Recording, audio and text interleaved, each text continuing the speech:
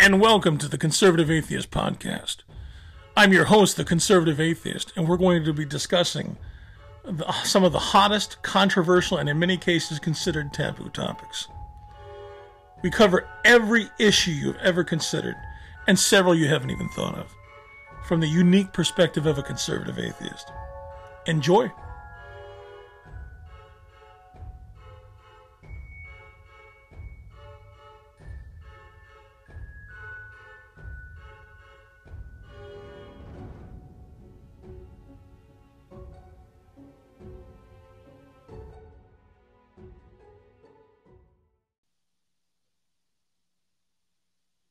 And welcome back to the Conservative Atheist Podcast. I'm your host, the Conservative Atheist, and I'm being joined today by my two co-hosts, Andrea and Mendez. Welcome to the show, guys.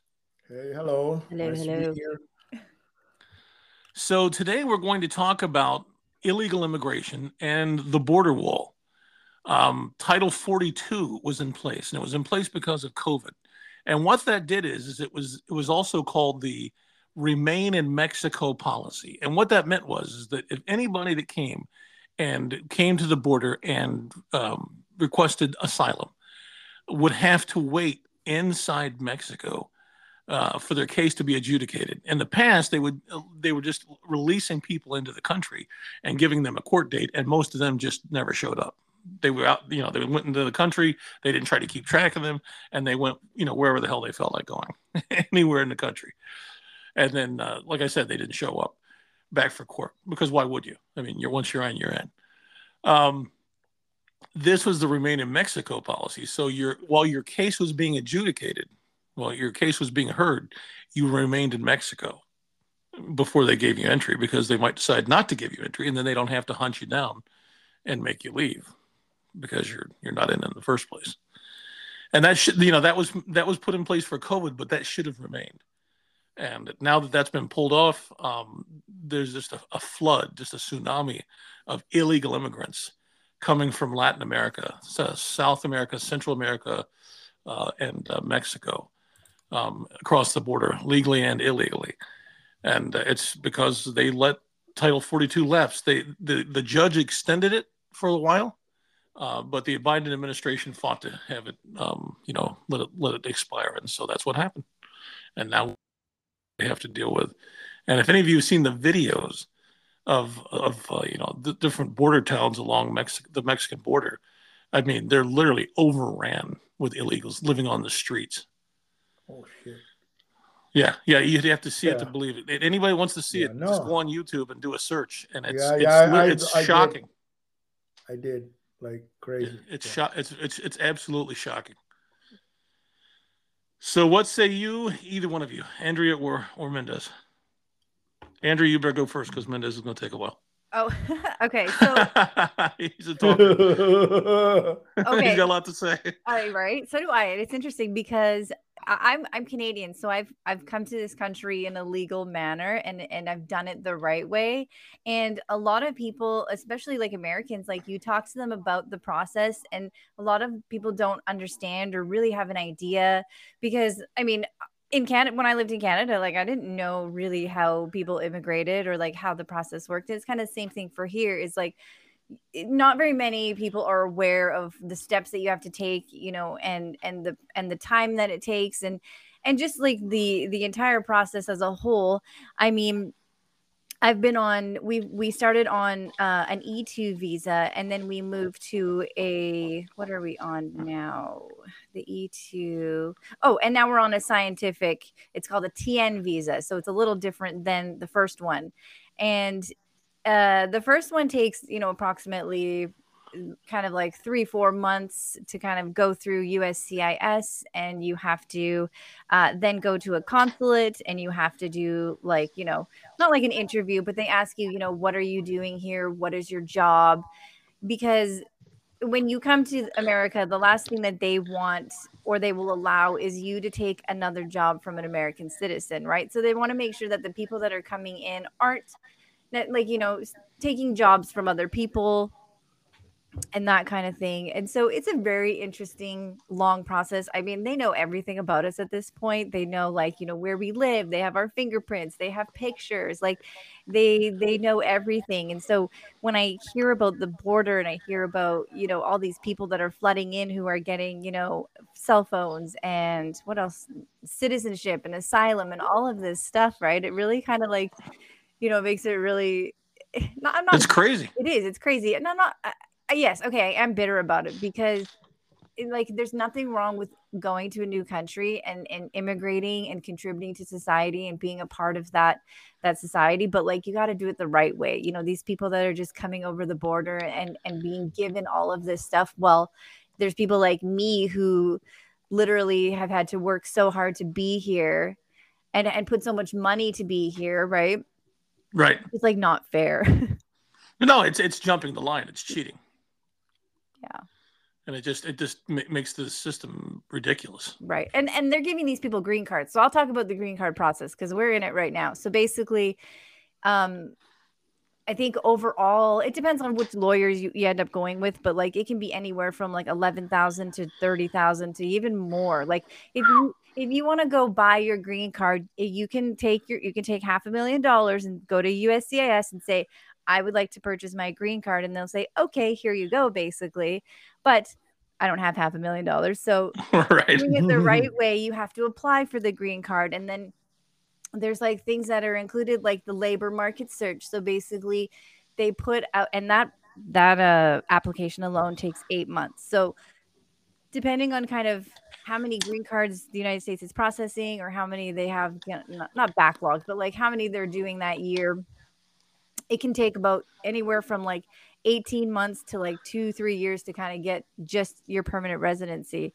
And so they do a labor market search, which basically means they put out an ad into like local newspapers or you know, basically looking for other people that have your qualifications that are looking for a job. Because remember, the point is that they don't want anyone taking jobs away from American citizens. And that's fair, right? Like you were born here, you have a right to be here. And so yeah, I'm not gonna be like, you know, I'm gonna take your job, right? Right. So that takes about, you know, 8 months. And then you have some other paperwork, and then you either get approved or denied. And at the end of the day, it's, I think, like close to like $13,000 for us. And so, you know, people that are coming over the border are just getting green cards. And it's like, here you go. They're handing them out like, you know, Domino's pizza at the border, right? Like, here's your green card. Here's your green card. But it's like, nobody has to, like, obviously the taxpayers, it's going to fall on the taxpayers.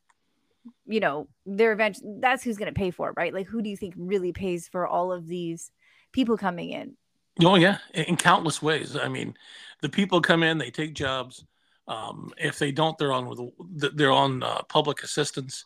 They do things like you know, the schools get overwhelmed, and then you have to have interpreters. I mean, it causes when a lot of these people they don't have the money for a doctor. So what they do is they go to if you go in the certain cities and towns, and even where I live, if you go in the middle of the night to the emergency room, it looks like you're in Mexico. You walk in and because they don't have a doctor, so every single thing that they need, they simply go to the emergency room. And of course, they're not going to pay the bill. They're just going to walk out, and that's going to be the end of it. And then that goes right back into the system, and the taxpayers end up having to pay for it. Right. Which is ridiculous. And it overwhelms the medical system. Yeah, for sure. So, yeah, it really drives me crazy. And you know, a lot of these people that claim to be asylum seekers, when they go down and when reporters, it's always Fox News because nobody else will do it. They go down and interview some of the supposed asylum seekers, and they're actually they're economic migrants. They want to come here for jobs. What is that? What do you say? Asylum seeker? Asylum seeker is somebody to qualify for asylum. Asylum seeker. Yeah. Yeah, you have to be. Your life has to be under threat from your government. That's right. Yeah. And Okay. these people are not coming because their life is under threat from the government. They're coming because they want good jobs. And well, and that's the thing is like places like Make money. Florida, like at the end of the day, like cheap labor is cheap labor, and they know that these people will come in and work for much lower than what other people will work for, right? Right. So that has something to do with it too. But yeah, I mean, it's funny because like during COVID, I was like, maybe we could claim asylum, coming from Canada, because it was just so crazy there. But then I was looking online and it was like, no, Canada and the US have a deal that basically like you can't really claim asylum coming from Canada because Canada's not really like, third world country. I don't like their claim. They don't like their policies and their laws, but no, they're not a third world country. No. Canada. Well, so yeah, I mean, for the people who know me on this show, I'm from Brazil, so I come from a different perspective. But of course, the fact that I'm from Brazil doesn't change the fact that I cannot understand the other side of the situation, because I think that, and I probably said that on the show many times, that the countries, they have the right to allow whoever they want in, and if they don't want certain people, or if there's too many people getting in, there has to be some sort of control. Yeah, and we all know that the United States is one of those countries. I'm not the only one. Denmark and Sweden has a big problem with immigrants as well. Immigrants from other cultures, immigrants who are not always willing to become really citizens of the new country. Sometimes even learn the language. Right. Or learn the language. I met this guy from Venezuela, but he's not a poor immigrant. He's an exception to the rule. He's a real estate owner, so he's rich, and he expanded his business to the United States. So he lives in Florida now, and he's not in the bad list of immigrants, because he brings jobs and everything good to the United States. But at the same time, he's like, I don't need to learn English, so fuck it. Like, the guy's like 20 years, 15 years or something in the United States. He didn't learn English. I'm like, what the hell, man? Do you guys remember a boxer by the name of Roberto Duran? No. He was a famous middleweight boxer back in the 80s. So he lived here for, I think, 30 years and made millions of dollars as a boxer, and never learned how to speak English. Like, come on. I understand that it's not just, we have this problem here too. Not the problem of too many immigrants in Brazil, but some immigrants, they end up not learning how to speak Portuguese so much, but it's not the same. Like if you're here as an immigrant, at least the basics you'll be able to deal with. I have friends from who are originally from Germany, United States, some Latin American countries. Latin American countries is easier because from Spanish to Portuguese is just one step. It's not so hard. Yeah, very similar language. Yeah, but if you come from the English language, German language, it's a little harder. But at least the basics. I know this guy from Rio who lives in Copacabana. He's like here for like 5 or 6 years. His Portuguese is still in the basic level, because Brazilians, they love to speak English when they have a chance to, so they make it easier for him. But at least he knows how to deal with the basics, And I know that in many places in the United States, you basically have to speak Spanish. There are even Brazilians who go to the United States, especially when they go to Florida, when they go to Miami, and they get staggered with the fact that there are many places that they go to. It's like, well, I thought I was going to speak English here, right, but everyone speaks Spanish. What the hell? There are certain parts of Los Angeles that are like that. Whole neighborhoods where you can not hear English throughout the neighborhood at the stores and everything else. Yeah, it is complicated. Oh, go on. Sorry, Andrea. Yeah, so it's interesting because you hear about like Biden and all, or not Biden, but yeah, Biden too, but like how they're busing all these immigrants to like all these cities and places, and I don't know how many of these people speak English. Maybe none of them do. And so what they'll do is they'll create pockets of little cities or communities, and they'll just speak their language in those communities, and then you'll have like other neighborhoods, and like that's the problem is like now you've got like a mini community of like migrants that don't speak any English in the middle of like New York or something, right? Like no, there are even Brazilian communities. I have to admit that there are many. I think Newark, there's some places in the United States that there's a very high concentration of Brazilians. I think it's Newark. Of course, Newark. I think Newark. I don't know how to pronounce this. Yeah, you pronounce Newark, it close enough. something like Close that. enough. Yeah. So it's complicated, really. But of course that I believe you have much bigger problem with Mexicans because Mexico is right there in the border, right? Yep. While other countries you have to travel all the way through the continent to get there. I understand. I understand both sides. If you're poor or if you're in a tougher situation, you want to make more money because it's when you come from another country, and that's not just Latin American countries, even even Eastern European countries. I was talking to Sam one day, and we were talking about minimum wages. And I discovered that there are many countries in Eastern Europe where the minimum wages is worse than in my country. And I was like, oh my God, in dollars, when you compare it in dollars. And it's like, really? They're worse than us because our minimum wage sucks. But, there are places that, and you see the salaries, even in countries like Russia. And I don't know about Poland because Poland is going better now. But, Ukraine, Russia, Czech Republic, you see all these countries, even Portugal, for example, people sometimes they love to live in Portugal. And the problem of, I don't say the problem, when you have a country and you have a certain level of prosperity and the United States, at least in the last, I know that you're passing through tough problems now, but throughout recent history, you pick up the last 40 years, 50 years, I don't know, you've been through many great periods of prosperity. And one of the problems that you have once you have the prosperity is that you have all your neighbors wanting to get into your right. You're like, oh shit, that was good over there. We gotta get there. Here in Brazil, we felt a little bit of that between 2005 because there was an economic boom in Brazil for a while. And you have this period where we were receiving tons of immigrants. And I was like, I think it was one of the first time that I see this happening in my lifetime. I mean, it happened before, but we cannot. One of the things that I disagree, there are many leftists who say, no, but this is a country. I mean, they talk a lot about that when they talk about the United States. They love to say that. No, but this is a country of immigrants. My grandparents were from Germany. They came here and they work. Why do we have to close the borders for other people? America didn't close the borders for my ancestor whatsoever. But what they forget is that when his grandfather came in 1910, United States was expanding. Well, so also that's not necessarily true. When you went through Ellis Island, there's a lot of people that weren't let in. No, sure, but it was an expansion moment. There wasn't saturation. Right. The country needed people, and it still happens to this day. Sometimes you have countries that need people, and when they need, they just open the borders. But there are moments. Well, and it drives me crazy when they say that we're a country of immigrants. We're not a country of immigrants. No, you are. I'm not an immigrant. I didn't come from anywhere else. My father didn't come from anywhere else. My grandfather didn't come from anywhere else. So I don't know why. I don't know why they say someone in your lineage.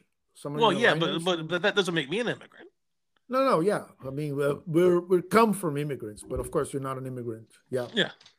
But we here in Brazil we experienced that for like 10 years or so.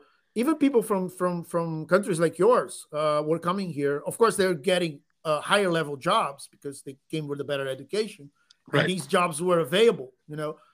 So foreigners from Spain, and this was like after the crisis of 2008. So some of these countries, they were like balancing a little bit. So Portugal would bring immigrants to Brazil. But it was a very short period. So we didn't have time to truly understand how it is to live in a country where you have like a certain level of prosperity and a certain level of, the consequences of those prosperity. And all of a sudden, you have a flooding of people coming in. In the beginning, they're going to get the jobs that the people in the country don't want, but then it's going to be too much, and there has to be some sort of control, I don't know how it is to live in a country that receives, I think it's 8,000 immigrants per day. Is that correct? Sometimes it's more. Yeah, it's crazy. So I started to think, you know what? Oh, you're breaking up a little bit, Mendez. Hello? Andrew, are you there? I'm here. Okay. Yeah, I'm here. Yeah, I think we lost him. He'll be Oh back. dear.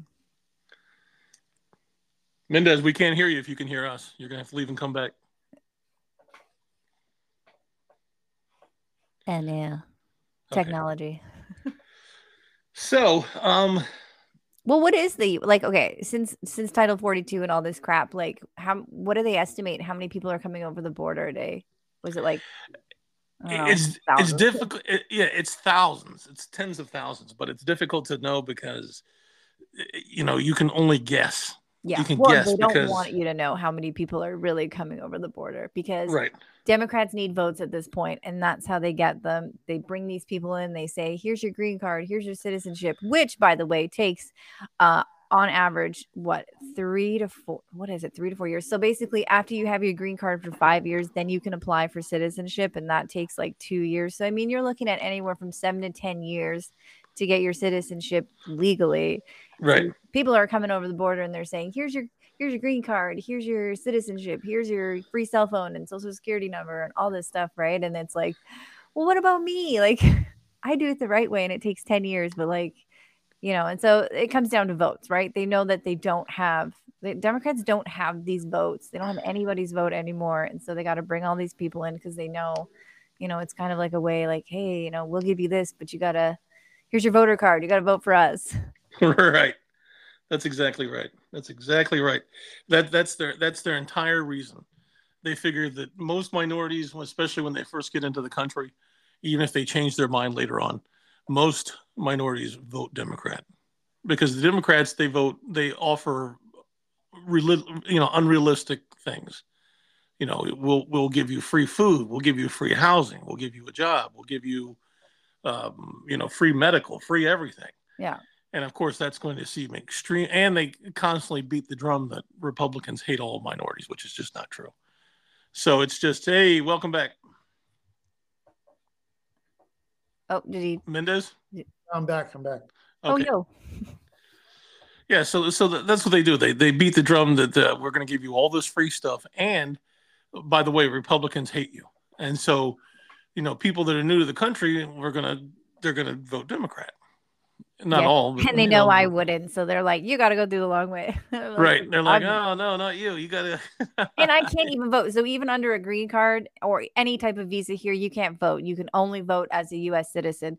So I can't even vote anyways, even if I wanted to. I mean, you technically could vote illegally, but nobody's going to do that. You can actually go to jail for voting. Yeah, you can go to prison for that. Yeah. So I'm not going to do that. But they're having people gone to prison for that, actually. Yeah. So, yeah, that's very risky. But it happens, unfortunately. But Andrea, you still cannot vote. You cannot vote unless you are a U.S. citizen. No, but you're not a U.S. citizen now. Not yet, no, because the green card takes. So you apply for your green card. You have that for 5 years. After 5 years, then you can apply for citizenship. If you don't apply for citizenship, you just renew your green card every 10 years, kind of like a passport. You pay like $500 to renew your green card every 10 years. But if you want to go the citizenship route, then you would apply for that. That takes about 2 to 3 years. And so from, like, let's say you come here on a visa, you do that for 5 years or 2 years, because there's different lengths of visas. You have your short-term kind of visas, and then you have the long, there's up to 5-year visas here. And then you would apply for your green card. That takes anywhere from like 18 months to 2 years. And then after 5 years, apply for citizenship. And that takes 2-3 years kind of thing. So at the end of the day, it could take you up to like 10-12 years to become an American citizen, and then you can vote. So it's hard. It's hard even for you. Yeah. No. Yep. Yeah. Yeah. It is like yeah. But it's like I mean, from the Mexico perspective, I can understand because it's right there. It's right on the border, and of course that people will want to go, even if sometimes they're poor. And sometimes they're not poor, but they see that there's a huge difference of salary when they move. I have a sister who lived in the United States for 1 year and a half, I guess. Yeah. She worked as a veterinary. And what? I mean, she worked as what? Veterinary, is that right? A veterinary? Oh, veterinary. Yeah. So he works as a veterinary. He worked with horses, I guess.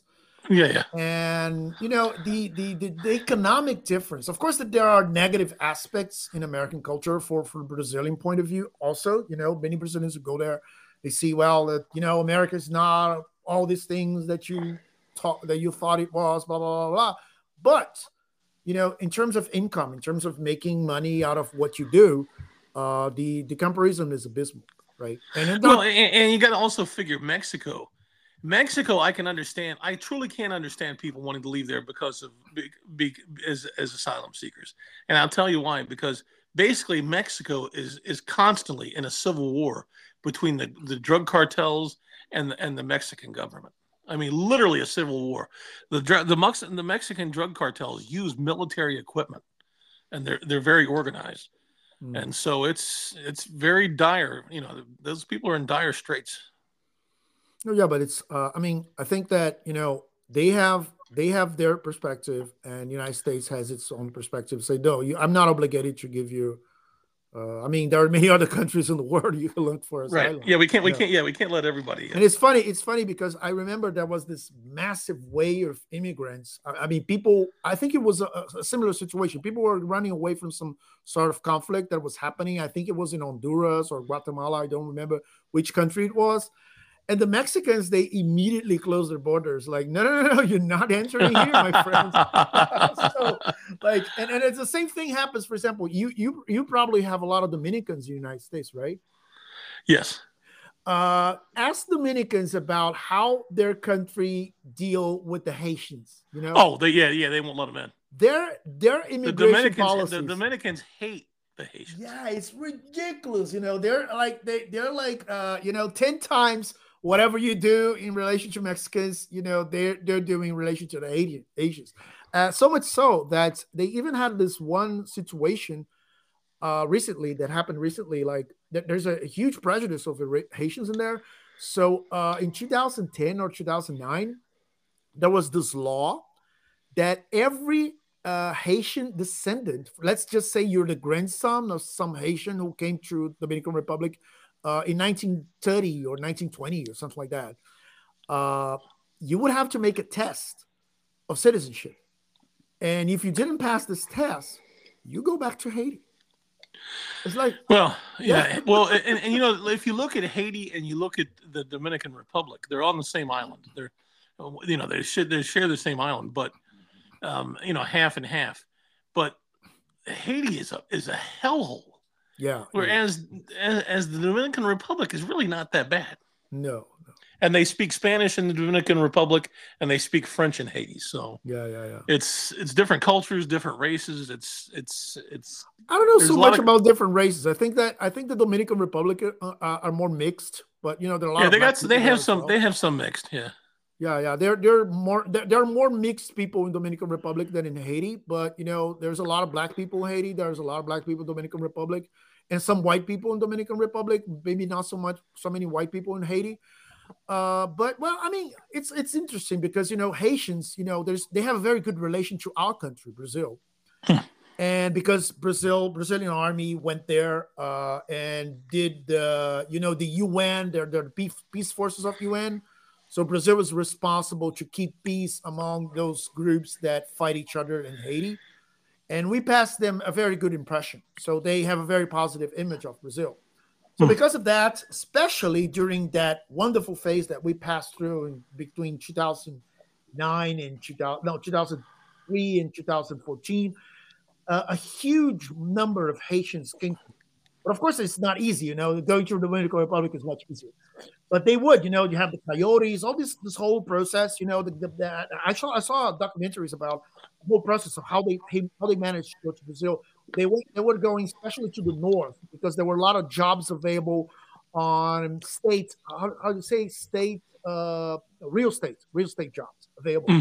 Mm-hmm. So they came to Brazil. They came to the middle of the country. They came to the south, even the south, where you have this German heritage whatsoever. They're like starting to be part of it and whatsoever. I mean, we don't have, at least historically, as far as I know, we don't have problems with Haitians here yet. I don't know if we're going to have in the future, but right now we don't. But something that I've been observing now is that many of those Haitians who came here, they're leaving. And I know what? I'm going to France now because this country is not the way it used to be before. So now I'm going to France, and there's some more going to the United States coming from our country. They migrate here. Now they're satisfied. They're going there. Gotta go to your country now. But many prefer to go to France because of the language. Well, let me ask. Well, that makes sense. That makes sense because they already speak a version of French, so that kind of makes sense. Yeah. Let me ask you, Andrea, what is the immigrant situation in Canada? So it's interesting because I was actually born in Romania. So I immigrated to Canada when I was like 4. I was adopted. So I went through that whole process. So I don't growing up was just kind of like normal. Like it wasn't I didn't really, know too much about anything, but I do remember that like, when we lived in the lower mainland and it was interesting because the East Indian population in BC was like there were so many, like there were, we'd have like neighborhoods of just like East Indian people, and they would all speak like East Indian, and you know what I mean, like they were really nice people and stuff, but like it always smelled like East Indian food down the street. Smell like curry? Yes, curry all the time. Yeah, but I think the immigration process in Canada is actually a little easier. I think it takes like a couple of years. It's not nearly as like scrutinizing and long and painful as the US citizenship, but I know that like I'm pretty sure Trudeau has open borders and he's like, everybody come here, right? Like right. I love the Indian people, don't get me wrong. Yeah. But they are very comical. Like when they talk and they move their heads, they do the bobblehead thing. Very funny. Let me see if I can. I don't know if you guys know what I'm talking about. I have. Yeah, we're talking about a pool. I don't like what you're saying. No, but it's real. This accent is real because I had bumped into many Indians with that accent. Yeah, and I've seen them in stores talking to each other. Yeah, and even from a distance, I can see like their heads bobbling back and forth. It's very entertaining. Very interesting. They would probably be insulted by that. Yeah, I don't mean it as an insult, but yeah. Yeah. So sorry. Yeah, Canada kind of has like the same ways of immigration. So like you can have family sponsorship. So like if there's another Canadian like born or like spouse partner, you can immigrate under sponsorship. You can express entry, which is like immigrating as a skilled worker. And then they also have like startup visas. So like if you want to start a business or create jobs, you can go that way, kind of thing. But I don't know the number exactly.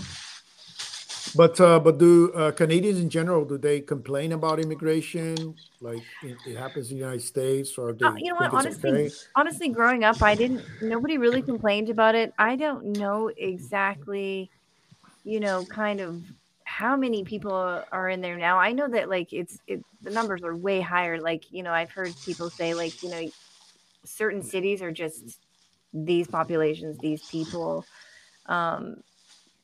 But I don't know exactly. Let me see if I can find their border policy, their immigration policy, which is probably very interesting. Yeah. I mean, Europe is also going through, Western Europe, to be more precise. So it says foreign-born people make up 1/4 of Canada's population. So there's 36 million people in Canada. 1/3 of those people are foreign. Wow. Yeah. Wow. So let's see. Yeah, in recent years, this is funny because it's all Canada has become even more attractive destination for immigrants after policies enacted under President Donald Trump severely restricted access to the United States. So it's like, okay, Canada. We'll go to Canada. No, yeah, this is going on with many Brazilians, by the way, because the thing is like aside from the fact that at least until a couple of years ago, I don't know now because I know that the United States is passing through a tough moment, but and now you're not only worried about the immigration problem. Now there's the migration problem too, because people coming from some states where things are not working and they're all going to Texas and those blue states, right? Right. Yeah. So now you also go on. So get this: in 2022, Canada granted more than 437,000 foreign permanent residencies. So this is apparently like the greatest share of new Canadian permanent residents, and they primarily came from India, China, and the Philippines and Nigeria. And I believe that Trudeau is just like, yeah, let's get more and more people. Like he wants to accept, 500,000 new permanent residents each year by 2025. So just get them over. Wow. You know what I mean? Yeah, because, and that's a hell of a lot for Canada, because I think Canada only has like 30 some odd million people. 36 million. Yep. Yeah. So that's a considerable amount. Yeah. So primarily these people are from India, and then, around 30,000 are from China. But if you look, at some of these charts, there's probably 130,000 from India.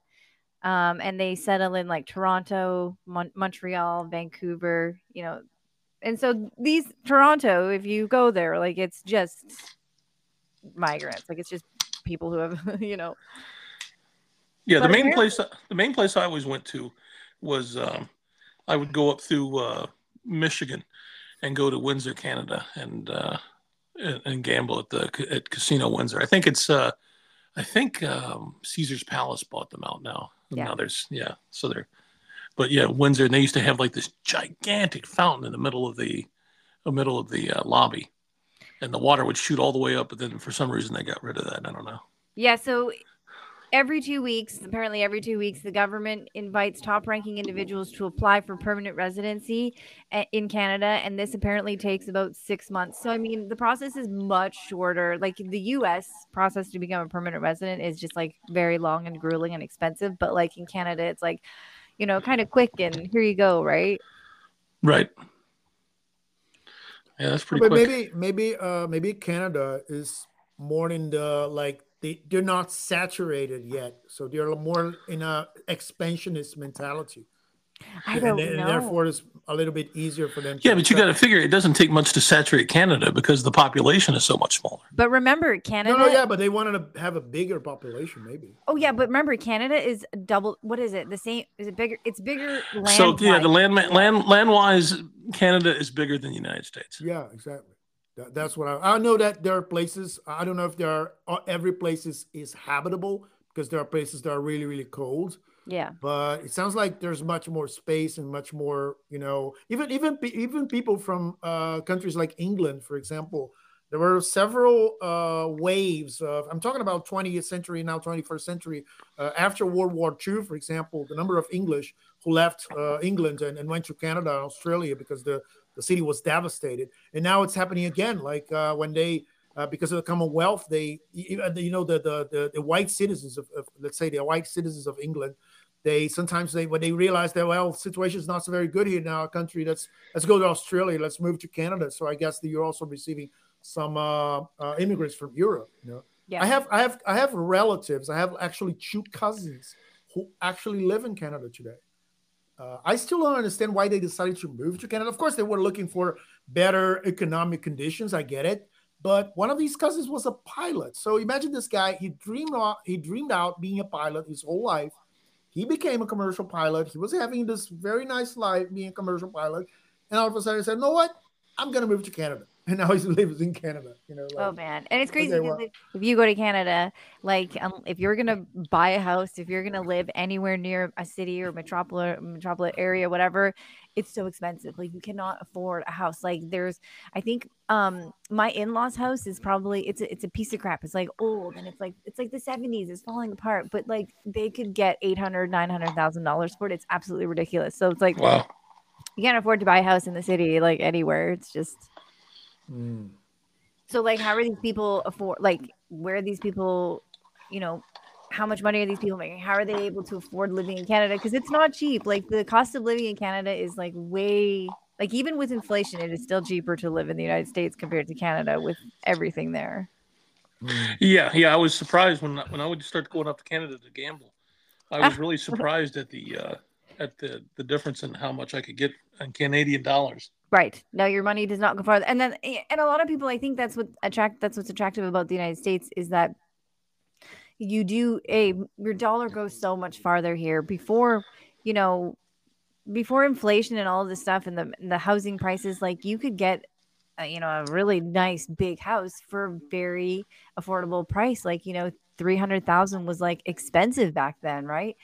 and your dollar goes so much farther, and you keep so much more of your money. Like, in Canada, you're paying 40% of your income to the government because that's what you're taxed, right? Like, it's Jesus. crazy, right?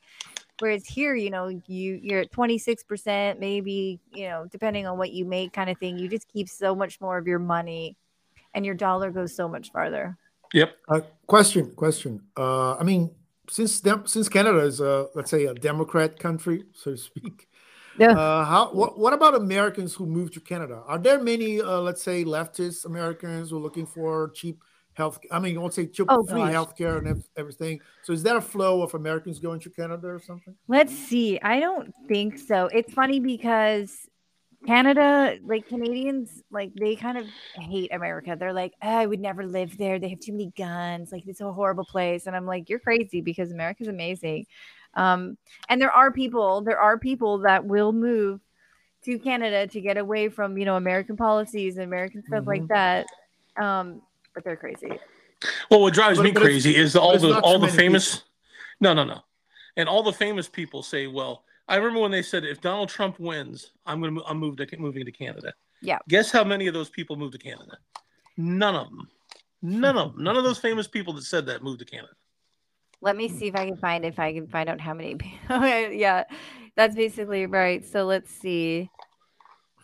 In 2000, so yeah, 6,800 Americans tried to apply for permanent residency in Canada in 2016, or sorry, 7,700 in 2016, because everyone was like, Trump's horrible, I'm moving to Canada. Hmm. Oh my gosh, that's hilarious. But basically, like, it's not a very high number. You have 8,000 people a year that are moving to Canada. And you know what? They probably moved back because they realize it's not, the grass is not greener on the other side. Mm. Well, they have all these ideas of what it's kind of like what Mendez was saying about people going to America and thinking. I think people that go to America think that we're like, you know, the streets are paved with gold and everything's perfect, No, not that. and it's not like that at Almost all. that. Almost that. There are no let perfect me places. let me explain a little bit of that. Let me explain a little bit of that. I mean, of course, that United States is a prosperous country, Yeah, and people tend to go. People tend to go from a less prosperous country to a more prosperous country. Of course, that's people migrate for other reasons as well, but this is the predominant reason why people migrate everywhere in the world. This is how it always been. Okay, but there's a special thing about the United States, which is like, for example, if you live in a country like Brazil, you grow up, you turn your television, and there's an American movie, there's an American series, there's an American this, and there's American sports, and everything is very colorful and very beautiful and very organized.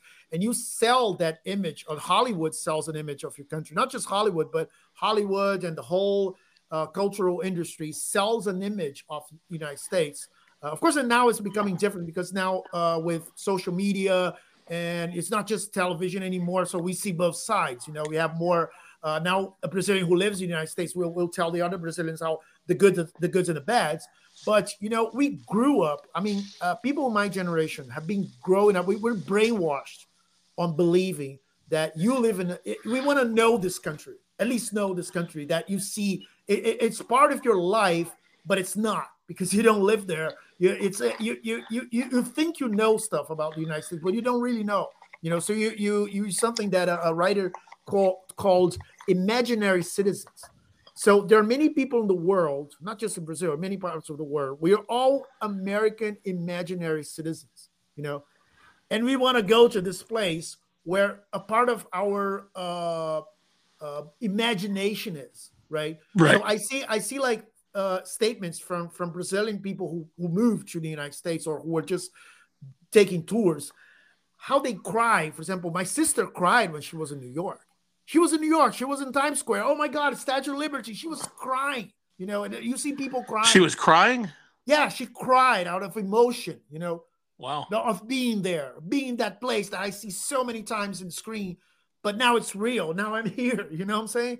Wow. And sometimes people just say, "Oh, look at those buses, the yellow buses that you see in the movies. This is right here. Oh, the gardens, they're exactly like they were in the movies, and this and this and that and that." Of course, that this is like it's like, for example, you live in a small town in the United States and you want to go to Los Angeles, right? Right. And you have this Los Angeles dream in your head, but then you go there and you realize that there's the dream and there's the reality of Los Angeles. Right. It's pretty much the same thing, but in a world scale, right? Right. So that's why, for example, many Brazilians, instead of choosing, let's say, Australia, they will choose the United States because it's like, Jesus, it's Disneyland, it's this and that. And of course, they will wake up from this dream at some point. Some people will adapt, right? Many Brazilians, they go to the United States and adapt themselves very well. And there are many others who know. They would just come back and they would complain. They would say the United States is the worst place in the world. But there is this propaganda that end up making your country become a bigger beacon, even in comparisons, let's say, to Canada or Japan or some places in Western Europe. Even though, for example, it's much easier, for example, for a Brazilian to go to Ireland than it is to go to the United States. But the tendency is to choose the United States because Ireland is not in the mind of that person. And by the way, just one information. There's one city, by the way, there's one state where people are crazy about the United States. They're just crazy about it. Minas Gerais, So maybe one out of How do you say that again? Minas Gerais. It's one of our 27 states, right? Okay. 26, 27. I even forgot how many states we have because it changes all the time. But anyway, so in Minas Gerais, so one out of 3 or 4 or 5 immigrants, Brazilian immigrants in the United States are from this state. And many of them are from this one small city, not so small, but city. There's not like metropolis called Governador Valadares. So there's a city in Brazil called Governador Valadares. Is there anything in your language that's easy to say? Governador Valadares. Yeah. Governador is governor. If you see it written, you realize that it's not as hard as you think it is because you're just listening to it. But when you read it, it's a Governador. Okay, that makes sense. But anyway, so Governador Valadares, it seems like it's a tradition in that city. Like everyone has to spend a couple of years in the United States. It's a tradition of the city. It's not a poor town. It's not anything. It's middle-class people, but they say, no, I need to migrate to the United States. And they just go and they do everything they can in order to do it. And it's kind of crazy. I don't know why this thing happens, but it does happen. I don't know. I really don't know. I think it's because, like you said, it's Hollywood. Yeah. It's our music industry. And they love to have this identity. We are the city that worships the United States and we want to move there. That's their identity. That's how they're known in the rest of the country, Yeah. Yeah, I've been to Canada, and I have to be honest with you, there wasn't that much of a difference. I didn't know what I was expecting, but oh, really? Yeah, I didn't think. I mean, it's different, but it's not that different. People are mean in Canada. Canadians like to think that they're nice, but they're nice to everybody else but each other. So, oh yeah, they're so mean. When I came to like the US, I was like, oh my god, like everybody is so nice. You're like genuinely nice. You go to Canada, and everyone's like, I'm from Canada, I like maple syrup. Like it's just stupid. Like they're not as nice as you may think they are. You know what I mean? I have still lots of good friends and family in Canada, but like, the circle's very small, right? What do you experience? Have you experienced or witnessed any of the conflicts between the British Canadians and the French? No, I grew up in BC, so I mean that would be more like Quebec and stuff, right? Wouldn't it? Yeah. Yeah. Yep. Yeah. I didn't even learn French as a kid because it was just not,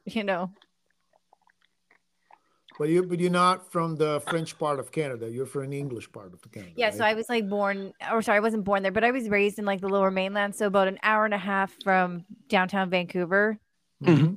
And then, we were like right on the border of like Seattle. Like it was like 1 hour to Seattle kind of thing. So growing up, we would always go shopping over the border because it was so much cheaper. So we'd take our passports or back then you just needed a license or you just needed ID to get over the border. You drive over the border, go into Bellingham, go into Seattle. And it was like, so amazing because it was so much cheaper. And then, would come back. But, yeah, I didn't really grow up with like, I've never been to Quebec in my life. So, but what made you move to the? I think I heard in another show that your parents come from Romania or something like that. So so I was born in Romania and I was adopted by a Canadian family, and then I met my husband, and he had already been through the visa process because he had lived in Florida for a few years back in 2008, kind of when that all went down. And when he came back, he had always he loved it so much here that he was like, he wanted to come back. And so he was working for an oil and gas company, and they had a parent company in the States, and so he was like, do you want to move? And I was like, sure, why not? Never been there really, but I'll move there. And then literally like within months it just felt like home, right? Like it just felt so comfortable and just like so welcoming here. Like the people were so nice, and it was like a really good decision. But yeah, You're probably an American who was just born yeah, born in Romania, it's and true. moved No, to Canada. it's funny because I'm like, I really want, like, I'm like, want to hang the American flag. Like we have like the post in our, on our side of our house. And I have the husband's like, no, you got to wait till we're permanent residents. He's like, we're not there yet. And so I'm like, the day that we get the green cards, I'm like hanging the flag. I don't care what anybody says. Right. And because, you could hang, I see not very often, but sometimes people will do like, a Canadian or an American flag if they're like Canadians, but there's not too many in this area that I've ever met that are from Canada, but you can fly two flags if you want. Yeah, of course. Yeah. Yeah. Another question. I saw this. I don't know if you saw this movie, The Barbarian Invasion, and there's another one from before. I forgot, The Fall of American Empire or something. And the Barbarian Invasions, it shows like the dark side of America, not American, Canadian healthcare system, Oh, right? yeah. It's a And mess there's it. there. But did you see this movie? No, Yeah, I've Yeah, never heard of it, because actually. I yeah, lived that experience. So, yeah, but it's so. But my question, my doubt is like, does it really have this problem? Like, for example, you want to do an exam and you have to wait for like six oh yeah, months to oh do yeah. the So, exam. we were scheduled for like a minor, just outpatient procedure, just a quick, doesn't take like 10 minutes, blah blah blah.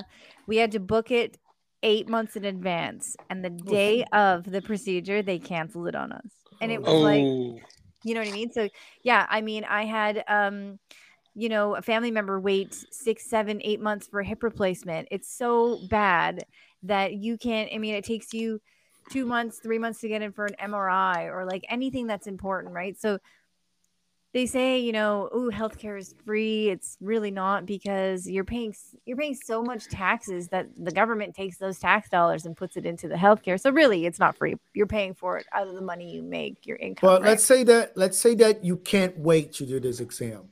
What do you do? Do you have private hospitals, private healthcare system, or just the public one? I don't know if they have private. I don't know if that's a well, thing. let me put it to you this way. I watched an episode of a segment of 60 Minutes, CBS 60 Minutes, and they did a thing about how this one Canadian woman, she was supposed to die in 6 months without the procedure she needed. This procedure was scheduled for 9 months. Yeah. So she had to come down to the United States and get the procedures done Yeah. Yes. Yeah. because she was going to die. I mean, it's great that she got it for free, but if you're going to die before you get it, what's the difference? It's definitely super crazy. Like it's not anything like it is here. Like Canada has they have such a doctor shortage at this point. Like they don't pay their doctors enough. So people don't want to move there. It's interesting because when I lived in a really small kind of rural area, it was about 10,000 people. They would always have South African doctors come and work in these rural areas. They were like really good doctors and really nice people. Uh, But yeah, they don't pay their doctors enough to want to work, right? And so you have doctor shortages, you have hospital people, you have nurse shortages, all these things, right? Which just prolong, any type of procedure or waiting, especially after COVID, because they stopped everything, right? Like they weren't doing anything at that point. So the wait list just grew and grew and grew and grew at that point. And then, it's always been like that since I remember as a kid. It was never really that great. But then you come here, you come to the States and you book an appointment and you're in a week or two. yeah, I mean, sometimes I can get same day appointments. It depends. Yeah. But in the United States, you got to have a healthcare insurance. That's If you right. don't, yeah, Yeah. if you don't, then you screw, right? Then it's very expensive for sure. Like Yeah.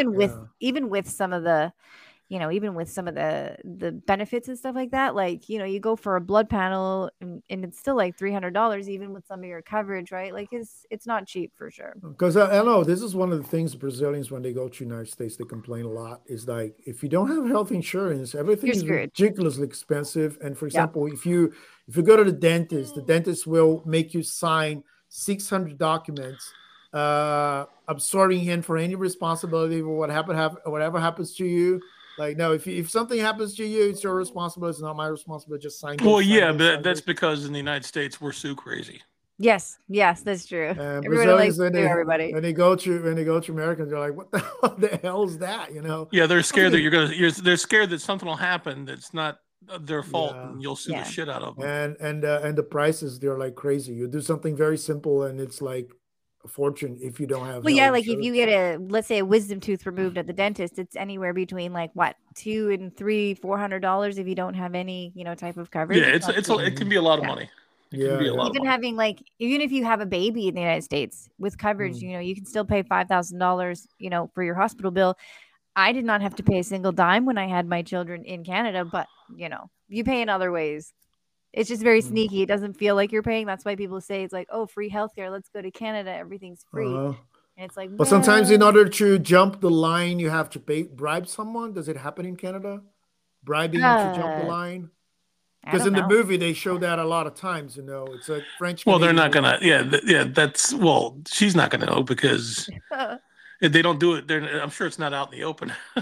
No. I'm saying that in this movie's about I mean, I'm not gonna tell what the whole movie's about, but there's this thing that this guy he's anti-American, so he doesn't want to. He has cancer, but he's anti-American. He doesn't want to be in an American hospital because his son is a great successful capitalist entrepreneur in America. So he's the opposite of his father. So the son wants to bring him to the United States to have a good operation and everything well because he has money to pay. But the guy said, no, I'm going to be attended in a Canadian hospital. But, the rooms are terrible. There are a lot of problems there. And the son is bribing the doctors and bribing the hospital in order to get him better rooms and better treatment, better this, better that, but the father doesn't know. So I saw in this movie, that looks a little bit like Brazil. No, what's this movie called? It's called Barbarian Invasions. It won the Academy Award or Foreign Language Movie in 2003 or 4 or 2. I don't remember. Oh, what language is it in? It's a very good. It's in French, the movie, because it's French Canadian, but it's very good. It's a great movie, and it's funny because there's this movie is a sequel to another movie called The Invasion. I forgot the Barbarian Invasions. And the Barbarian Invasions suck. I hated Barbarian Invasions. I mean, sorry, I hated the movie. No, sorry. I made a mistake. The first movie is called The Fall of the American Empire. It's from 1986. I hated this movie. But then the sequel, which is called The Barbarian Invasions, you don't need to see the prequel. You can watch only the sequel. The sequel is great. I loved it. And this is the movie that I'm talking about. I'll have to check it out. Yeah. It's really good. So, it's not just the problem with jobs. It's not just the problem with healthcare. It's not just the problem that it overwhelms our infrastructure when it comes to hospitals and education and social services and housing. It also brings crime and drugs. Over 90% of the fentanyl that comes across that is in the United States, which is killing people, comes across the Mexican border. And the same thing with heroin. So there has to be something done. We need that border wall. We really do. And in the past, the same liberal politicians, the same Democratic politicians that are arguing against it now argued for it in the past. Oh yeah, I've seen those clips where it's like Biden says one thing or somebody says one thing. We need a wall. We need to build stuff, and then now it's like, no, let's take it down, right? Yeah. Now that it's Trump's idea, he's like, no, we're against that now. Yeah. And isn't there like there's another drug that's coming over there that's even stronger than fentanyl now or something? It's like, can't remember what it's called, but it's coming into the border. And I mean, people just need to realize that the government does not care about you. It doesn't care if you're dead. It does not care if you're suffering. Like, they do not care. And now you see how much they don't care, right? You know, you have all these people and drugs and criminals, like they're not vetting these people. If you look at who's coming over the border, they're, you know, young, strong men. They are, you know, seemingly relatively healthy looking, and they are, where's all the women and children? Where's all, you know, all the people that supposedly are escaping, you know, horrible conditions in their country? These people are not, you know, they're in clean clothes, they're in nice clothes, they look like, you know, your average person, and they're coming over, and they're not vetting these people. They're not, you know, what did they say? Like they can't keep track of everybody. And like now you have just so many people coming in that Border Patrol probably don't like, they're so busy processing people, and they're so busy just dealing with just the invasion, because that's what it is, that you're going to lose people. You're going to just have people that, you know, somehow escape and get into the country. I don't even know. I've never been to the border, so I don't exactly know like what it looks like down there, but It's bad. It's not pretty. Yeah. Yeah, it's real bad. If you ever want to look, just type in illegal immigrants and cities along the border on YouTube. Oh, and didn't they try to clean up like they, before the news got there, before like, you know, the mainstream media got there, they tried to clean up this one patch of like migrants because they wanted to make it seem like, you know, oh, there's nobody here. But then it was just like, before it was just like people everywhere and stuff everywhere, and they've just like taken over this. Yeah, I forget what town that was, but the police force went out and they cleaned all the streets, and they made the migrants go somewhere else. Yeah. And then that was the street that they let the politicians come down, and the news media. But it was too late because we already saw what it looked like. So exactly, yeah. But and then they're kicking people. They're kicking, right? So they're busing these people to New York, and they're kicking veterans, American citizens, people who have fought for this country. They're kicking them out of hotels so that migrants can be in them. And it's like, really? Why are people not mad? Yeah, you didn't know that, Mendez? No. Tell me that story. Go ahead, Andrea. So yeah, so they're busing migrants to New York City, or maybe whatever city. Who knows how many, where this is all happening? But I heard about it in New York. They're kicking out, I think they're homeless veterans out of specific hotels, and then they're giving those hotels to migrants. And it's like, okay, what are you doing? Because I just don't understand why like more people are not like so mad about it, right? Like, right, you're kicking out people that have fought for this country to house people that are illegal in this country. It just baffles me. Yeah, that's exactly what they're doing. They're kicking homeless people out, veterans, and all sorts of things out of these motels and hotels, and they're even kicking out tourists out of these motels and hotels, and they're letting these migrants stay in there, and the migrants are destroying the hotels. Are they? Destroying the insides of the hotels. But when you say migrants, you're talking about people from other countries. I mean, there are also Americans among these migrants, or no. These are just illegal immigrants. They put at the border and they put on buses. Yeah. So I think actually busing people to like cities is a really bad idea, because not only are you are putting a lot of, you know, economic stress and whatever on these cities and states, but they're just I think encourages these migrants to create these pockets of communities. Do you know what I mean? Like, I don't think like, just send them back at that point. Like, don't send them. I think that they're trying to get a message out, like, hey, if we send all these people, you're gonna, pay the price or feel it or whatever. And I'm just like, I don't necessarily agree with that idea.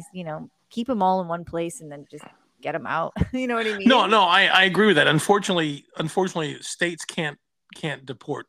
It has to be the federal government. It does, yeah. And so what some of the states have done, Texas and Florida, and I think one other state, but I can't remember which one.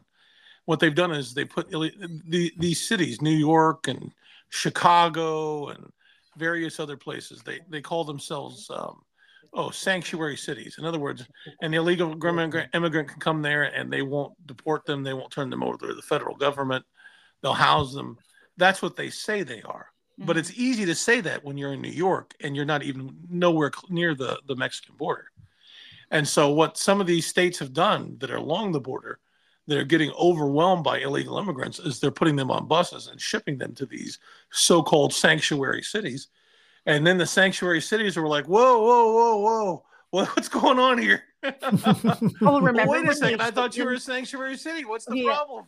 Remember when they shipped them to Martha's Vineyard and they were like, we can't have these people here. And it's like, why? You want them everywhere else in the United States. Why not your backyard? You know what I mean? It's like, how about you open your door and you take as many in your house as you possibly can, since you probably have a $12 million mansion that's got 18 bedrooms. Right. Mm, Exactly. yeah. But they don't want them on their doorstep. They Yeah. want, They don't like that idea. no. So Yeah. it's really easy to be a sanctuary city when you're nowhere near the border. But it's about votes. That's why the leftists in your country they do Oh yeah. that.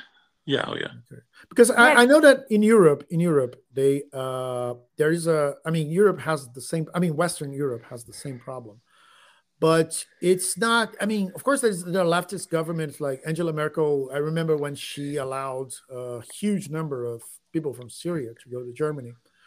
But they have it's not just about being nice to people whatsoever. It's about paying the pensions of the older because they need young people to work, you know. So they need those immigrants now every now and then in order to there are periods where countries like Germany and England and France they facilitate the entrance of immigrants from poorer countries so that these people will generate revenue so that the older people can be paid because those people don't have so many kids, and that happens very much in Europe, so it's and of course those immigrants they go and they bring a lot of problems too. They bring you revenue, but they also bring you problems.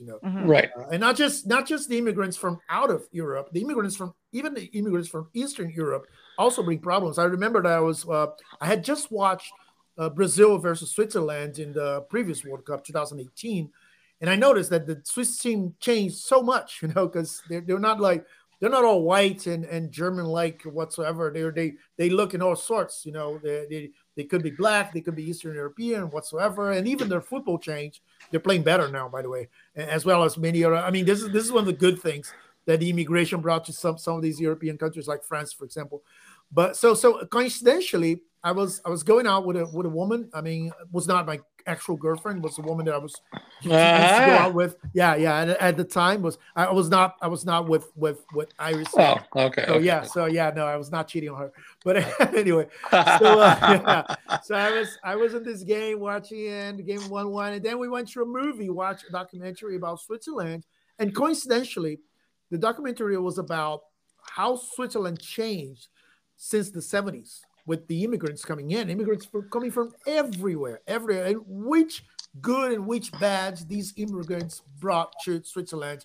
And they were having so many problems with robbery, with mafia, with this, with that, Yep. and the problems that the Nigerians brought, and the problems that the Arabs brought, and the problems that the Serbians brought, and the problems that even Italians, because they have a lot of Italians brought. It's like, oh shit. It's like, okay, so you have like it's a two-edged sword, because some of these countries they need immigrants at least every now and then, but at the same time it brings like problems that Sweden is going crazy now. Especially with the Muslim immigration. Sweden's being destroyed. It's becoming a Muslim country, literally. People make jokes about it. Like folks like the stereotype of Denmark, and people show something related to Denmark. And when it goes Sweden's time and it's something Muslim, it's not something that looks Swedish. It's like, no, this is a Muslim country now. And even Belgium, they have this neighborhood that especially with Moroccans, but people from other countries as well, Arab countries, where you see like most of these terrorist attacks that happened in the last 20 years, part of it was planned there, that the people were there, like the September 11 and the one in Madrid and the one in London, and that neighborhood was always part of the process that culminated into the terrorist attacks. So I can imagine, I want to bring some European friends to the show so they can talk about it too, because it's a problem that you're having with Mexicans and Latin Americans and some other countries as well, but in Europe, things are probably even worse in terms of it's much worse. It's parts of Africa. It's the Middle East. It's Arabs. It's blacks. Those are the main countries that they're coming from for Europe. Whereas with us, we're getting blacks from Haiti, we're getting blacks from some of the island countries, but it's mainly Mexicans and some Central and South Americans, but it's mainly Mexicans. Okay. But what about Puerto Rico? Because Puerto Rico is like part of the United States, right? Yeah. Puerto Rico, they're not a state, they're a protectorate. In other words, we protect them. They're like, I don't know, we look after them to make sure that nobody messes with them. So it's easier. It's easier for them. Yeah. True. Well, it's not easier. They're considered citizens. The only thing they can't vote from Puerto Rico. They can vote if they're in the United States, but they can't vote in Puerto Rico. I get it. The only thing if they come to the United States, they can vote there. No, the only thing that truly upsets me, and I have to be honest about it, is that because of that problem with immigration, because if you're from Brazil, you need a visa to even go to the United States. If I want to spend a week in your country, go to New York and spend some money and help the economy whatsoever, I still have to apply for a visa. And of course, that the guys who are doing the interview, they're oriented to no, let's see how many attachments that person has to Brazil. And if that person doesn't have enough attachments, just say no. Like the drugs thing, just say no. So right. I don't dream about moving to your country, but I would like to visit your country one day. And if I decided to do that today, it would be a pain in the ass. My sister, my other sister, not the one because I had two sisters. So one lived in the United States for 1 year and a half, and the other one, she was going to visit New York because she had an American friend, and he invited her and whatsoever. And she was very naive, so she bought the ticket and everything before doing the interview. And she did the interview, and people were like, no, denied, and shit, and she, fortunately for her, she knew someone in the consulate that made things better for her. Well, let me tell you this. If you decide to come to the United States, you can stay at my house. Oh, yeah. So if I have a help of someone who lives in your country, it's easier. But if I just want to go to Disneyland, and it's a pain in the ass.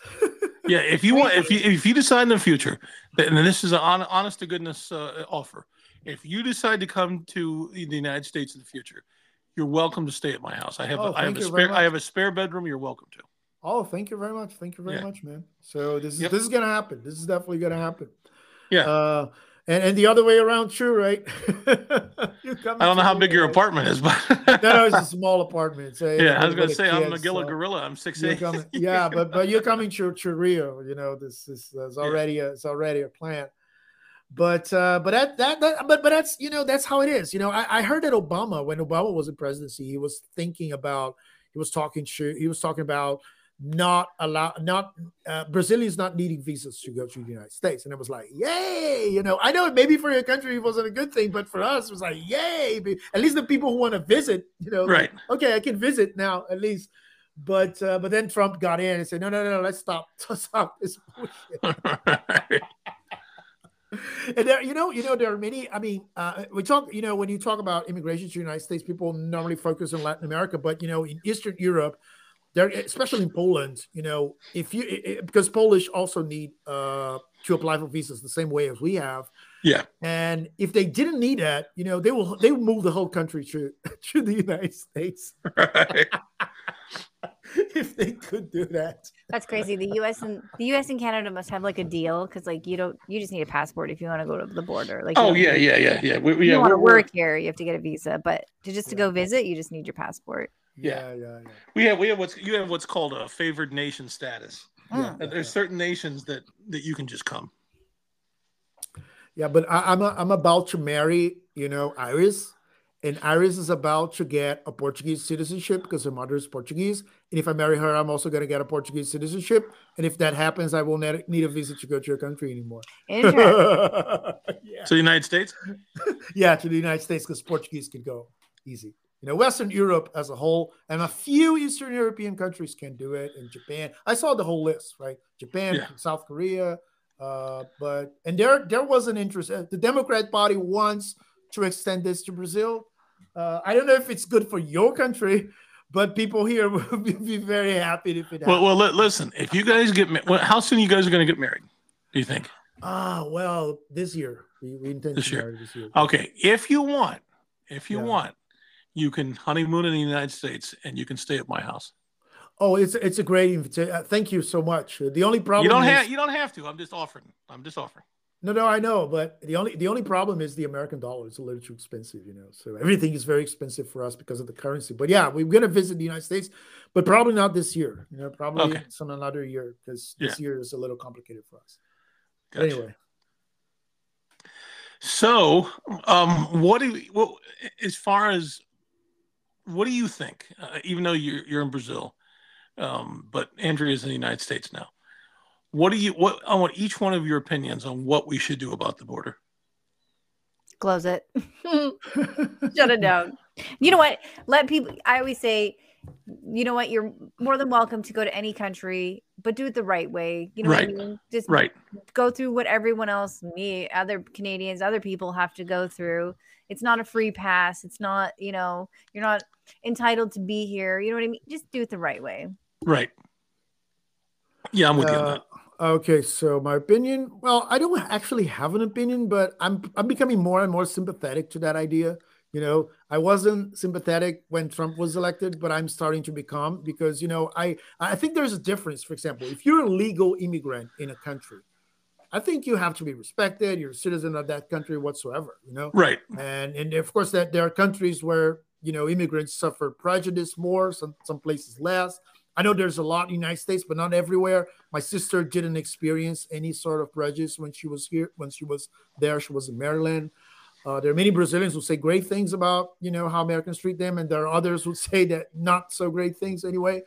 But I think that every country has the right to control its borders. Borders have to be controlled. Period. You know, you have to have power to open and close the gate. You know, and not just people getting in as much as they want. So it Yeah. sounds to me that the idea of the wall is a good idea and not a bad idea. You know. Yeah. The wall just makes it to where people can't just come in illegally whenever they feel like it. Yeah, exactly. Yeah, It's kind of like you have a front door on your house. You don't just leave your door open. Right. exactly. Yeah. And I think there's a difference between people coming here illegally and then people legitimately leaving a country because it's too Yeah. dangerous, right? Exactly. There's a difference between those two people. And, you know, I think that's what the border is supposed to do is you filter out the people that are coming here illegally, the people that are criminals, the people that are, you know, not good people. Yeah, gang members and drug dealers. And then the people that are actually fleeing very bad things that are going on in their country. They're, you know, and there's allowances like that. That's the whole point, right? But the people that are coming through, you know, aren't necessarily being vetted or aren't necessarily, you know, going to contribute to society, right? Oh, they're going to contribute, just nothing you'd want them to contribute. In a good way, right? But now it's getting to the point where there's so many people like and you if I've seen video clips where you know people will go to the border and talk to them and they'll say, well, Biden opened the border, so that's why we're here. Like it's open, so we're here because of that, right? And remember, if you saw any footage of like what it looked like on the border before Title 42 was what do you call it? Taken away, removed. Right. There were lines, thousands and thousands of people just waiting, like just literally standing still at the border waiting for that, you know, door to open. Yep. And then they don't want to go down there, and the mainstream media won't touch it. You don't ever see it in the news. And it's funny because I saw a couple articles that were like, oh, illegal border crossings are down since Title 42, right? And they're trying to lie to people. They lie to everybody. And so, well, if the only people that put it on that talk about it and put it on air is Fox News, and if you go on YouTube, you can find it where citizen journalists will go down and they'll record from their phones. But you know, NBC, ABC, CBS, the big channels, CNN, MSNBC, they don't do that. If you only watch those channels, you'll never know. You'll know very little, if anything, about it. Yeah. But you'll never see the videos of people just hanging out. Literally, the streets are covered with them. Right. And then even the people that do go down, like these citizen journalists, they'll go down and these Border Patrol agents will be like, you can't record, like turn your phone off, right? Like they don't want people knowing how bad it actually is. Yep. And I think if people did, like, I don't know when the U.S. is going to get to the point where it's like enough is enough. Like, all of this stuff going on, like politically with Biden and all their Hillary now and Obama. Like, when is enough enough? Like, where is the threshold for America being like, we've had enough with our government or these people, and like when is that change going to happen? As long as the Democrats are in charge, it'll never happen. The only thing that could change it would be a civil war. Civil? You think so? I think so. I think we're already in the middle of a type of civil war. I mean, if you look at Antifa and you look at Black Lives Matter and you look at all the different lefty organizations attacking people and burning cars and turning cars over and attacking cars driving through the middle of the intersections in the cities and looting stores, all that, they're already at war with us. We're just not fighting back. I think there's more of us than there are of them. They're very loud. They like to, they like to make themselves seem like there are so many. Like we're the minority, but I think it's the opposite. I think you're right. I think there are more of us than there are of them. And it's funny. Did you hear the term that they coined these people now? It's like, because you got like the trans activists and then you got like Antifa, so they call them Trantifa. It's funny. I'm an anarchist. Yeah, right. Yeah. Yeah. So, but I think if Trump gets back in, I mean, I think he's even said like if he gets back in, and I mean, I hope he does, because if he doesn't, then I think we're really screwed. But if he gets back in, I think he said that he would start the largest deportation, of all these people, just get them out, right? Like he would do, which is what should happen, right? But the problem is you lose people once they're in the United States. Like how do you back them down? You lose them all. It'd be difficult. What we need to do is we need to round people up and deport them.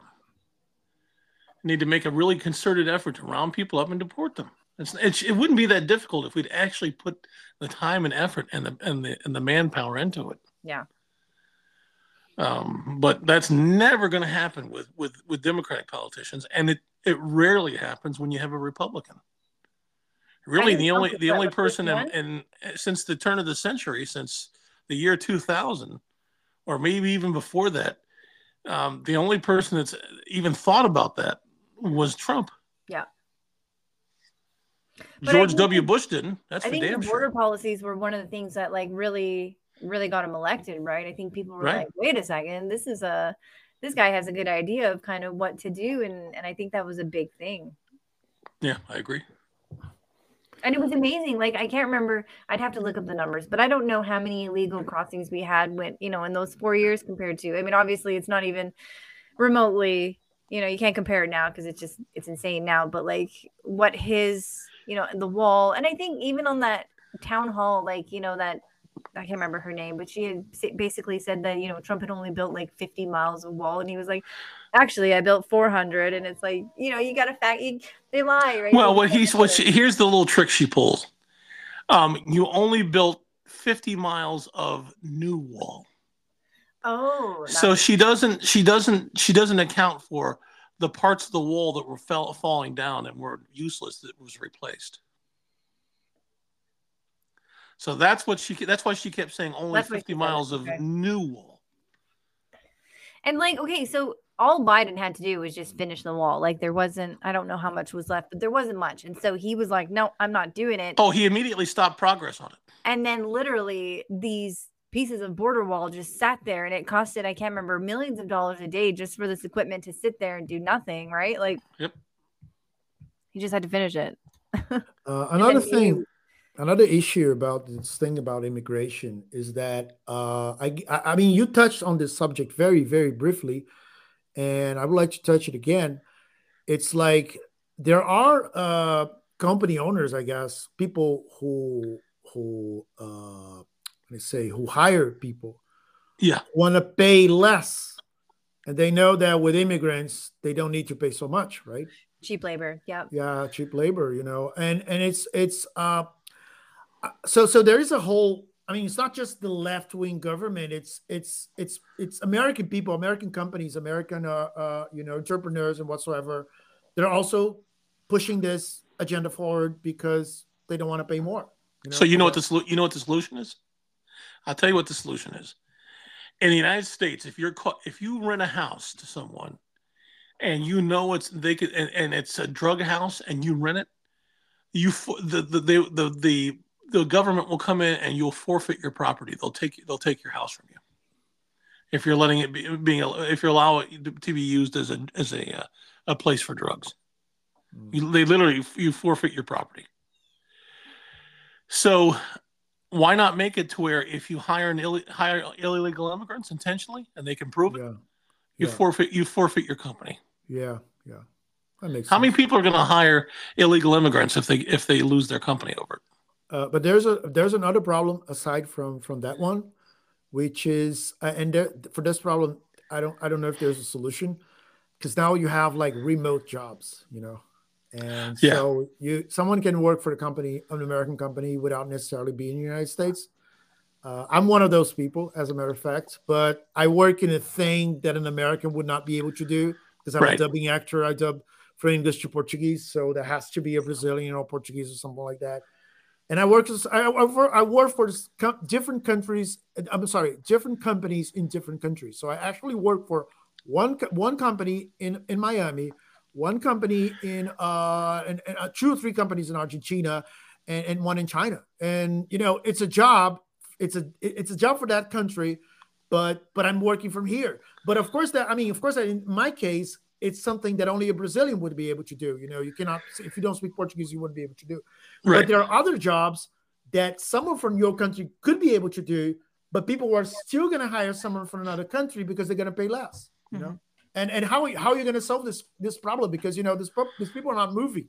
That's an unsolvable job. Yeah, that's an unsolvable problem. They're taking away an American job, but they're in their own countries, and this is going to be the future now, because everything's going to be remote.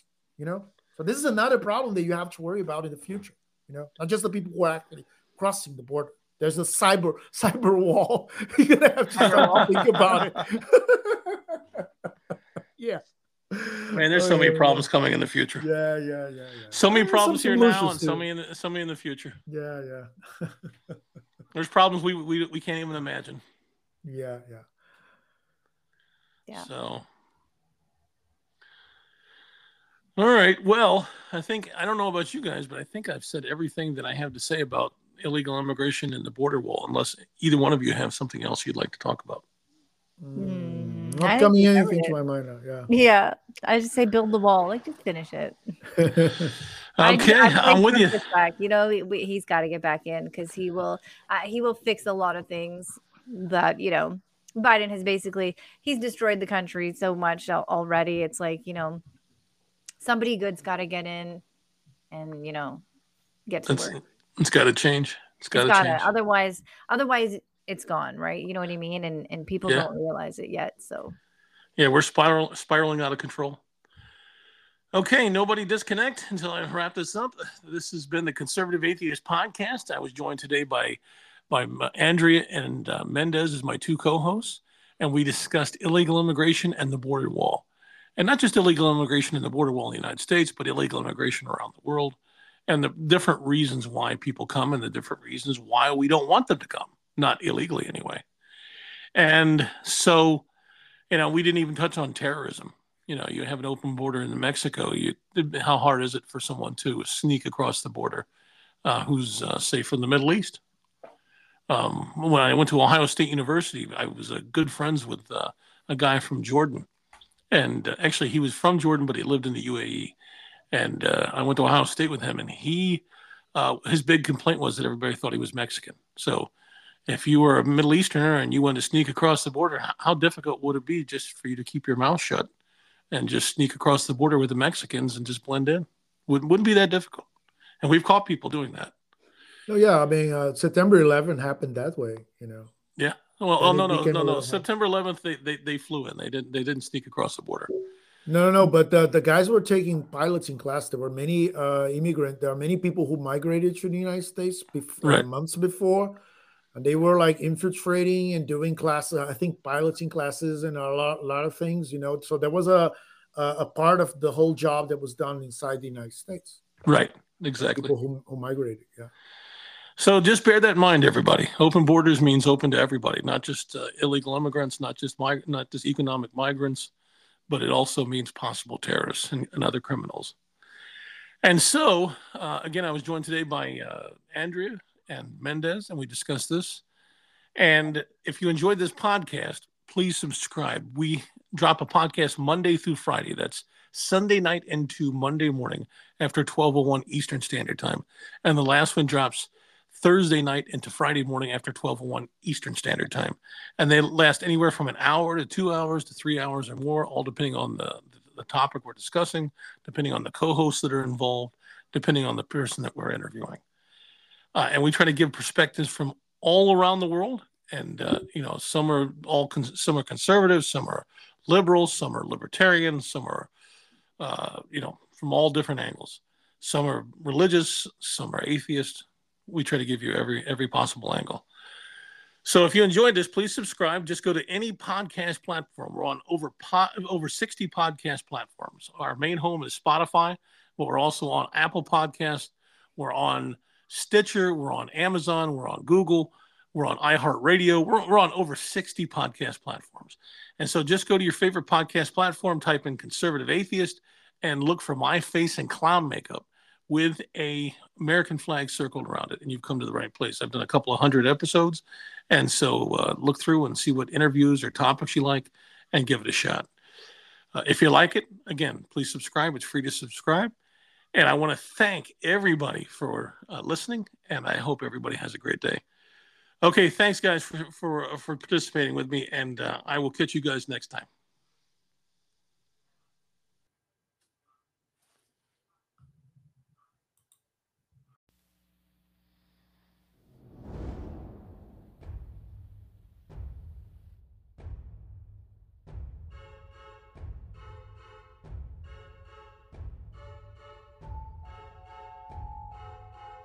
One last thing before I let you go.